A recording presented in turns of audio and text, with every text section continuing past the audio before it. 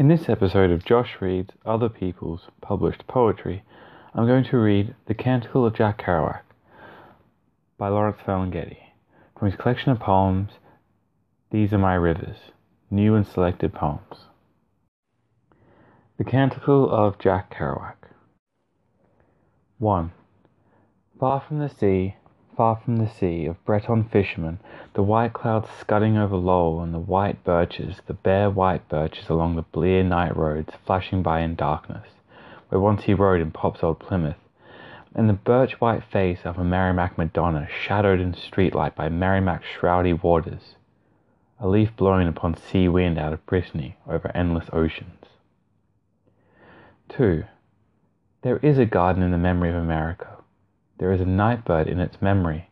There is a Dante Canticle in a garden in the memory of America, in a secret garden, in a private place, a song, a melody, a night song echoing in the memory of America, in the sound of a nightbird outside a Lowell window, in the cry of kids in tenement yards at night, in the deep sound of a woman murmuring, a woman singing broken melody in a shuttered room in an old wood house in Lowell, as the world cracks by thundering like a lost lumber truck on a steep grade in Kerouac, America. The woman sits silent now, rocking backward to Whistler's mother in Lowell and all the tough old Canuck mothers and Jack's mère, and they continue rocking, and they still, on stormy nights, show through as a phantom afterimage on silent TV screens, a flickered afterimage that will not go away, in Moody Street, in Baylew Street, in Dirt Street, Sarah Avenue in Pawtucketville, and in the church of Saint Jean Baptiste. 3. In the old Wortham Bar in Lowell, Mass. At midnight, in the now of 1987, Kerouacian revelers crowd the wood booths, ancient with carved initials of 1,000,000 drinking bouts, the clouts of the shrouded stranger upon each wood pew, where the likes of Kerouac lumberjack fainted their defiance of dung and death. Ah, the broken wood and the punka fan still turning. Pull cord wavings of the breath of the Buddha, still lost in Lowell's vast tragedy of darkness, with Jack. 4. And the Four Sisters Diner, also known as The Owl, Sunday morning now, March 87, or any year of Sunday specials, scrambled eggs and chopped ham, the bright booths loaded with families, Lowell Greek and Gaspé French, Jules Patois and Argos Argot, Spartan slaves escaped into the New World, here incarnate in a rush of blood of American Sunday morning, and Jean, Jack Kerouac, comes smiling in baseball cap cocked up, hungry for mass in this church of all hungry saints, haunts of all night owls, blessing every booth. 5. Ah, he, the silent smiler, the one with the lumberjack shirt and the cap with flaps askew, blowing his hands in winter as if to light a flame. The shrouded stranger knew him as Jean the Smiler, grooking past red brick mill buildings down by the river run. O mighty Merrimack, thunderous husher, where once upon a midnight, then young Jean danced with Mémère in the moon-drowned light, and rolled upon the greensward his mother and lover, all one with Buddha in his arms. 6. And then Jean Jack, with jewel tongue, disguised as an American fullback in plaid shirt, crossing and recrossing America in speedy cars, a Dr. Sachs shadow shadowing him like a shroudy cloud over the landscape.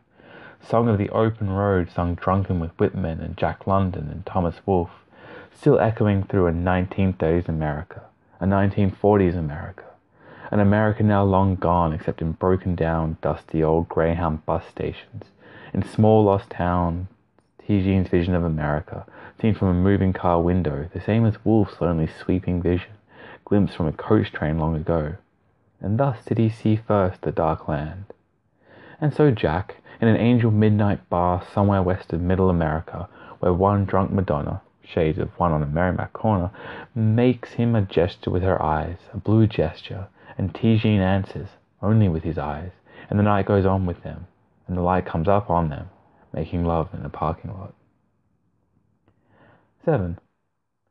In the dark of his Fellaheen night, in the light of the illuminated Stations of the Cross and the illuminated grotto down behind the funeral home by a roar of river, where now Jean alone returned to Lowell in one more doomed Wolfian attempt to go home again, gropes past the 12 stations of the cross, reciting aloud the French inscriptions in his Jules accent, which makes the plaster French Christ laugh and cry as he hefts his huge cross up the eternal hill, and a very real tear drops in the grotto from the face of the stoned Virgin. 8. Light upon light, the mountain keeps still. 9. Hands over ears, he steals away with the bell. Thank you. And on to the commentary for the Canticle of Jack Kerouac. So for anyone wondering, a canticle is a hymn or chant, typically with a biblical text that forms part of a regular church service. What I like that Ferlinghetti's done is he sort of replaced a biblical text, more or less, with the works and life of Kerouac. So if anyone's familiar with Jack Kerouac's work, you will have noticed, hopefully, a lot of references to his books. So he starts off a CSE, and one of the very early novels that Kerouac wrote that never got published until about 5 years ago was The Sea Is My Brother. It's one of his earliest novels. Not really sure if it would have been a bad thing if it stayed lost, but that's, I guess, another conversation for another day. And then the poem moves through Kerouac's life, talks about Lowell, talks about Tijine, which is, little Jack in French, I think, something along those lines. And so each section isn't cleanly broken up into Kerouac's life, but there's references to his novel On the Road. There's blatant reference to Dr. Sachs, because it says Dr. Sachs in the poem, but the references to Mary Mac as well. There's a few references to Maggie Cassidy in here, to Jack's mother, and that kind of, I don't want to say awkward relationship, but very complicated relationship that he had with his mother. There's Kerouac's love of Buddhism is in here, the American Night, and the poem actually does a lot of quotes Kerouac. It's, when you read the poem, it's in brackets or it's in quotations, and it's directly referencing Kerouac's phrasing and language. And it keeps going, and as it gets on, and kind of the poem keeps going, and it kind of, Kerouac goes back home at the very end of everything. He sort of spent a lot of last years of his life not really enjoying the fame. He thought the fame was going to be great. It was going to give him lots of money. He was going to be able to keep writing and publishing, and that dream, what turned out to be a pipe dream, it never happened. And then as the poem kind of goes on, Ferlinghetti references Tom Wolfe and Whitman and Jack London. These are all sort of some of Kerouac's biggest literary idols, and he wanted to be the Thomas Wolfe sort of. He started off wanting to be Thomas Wolfe, and then realized that wasn't going to work in 1940s, 1950s America. He had to be Jack Kerouac for it to work. And then the poem ends, sections 8 and 9 of the poem are to haiku, and Kerouac and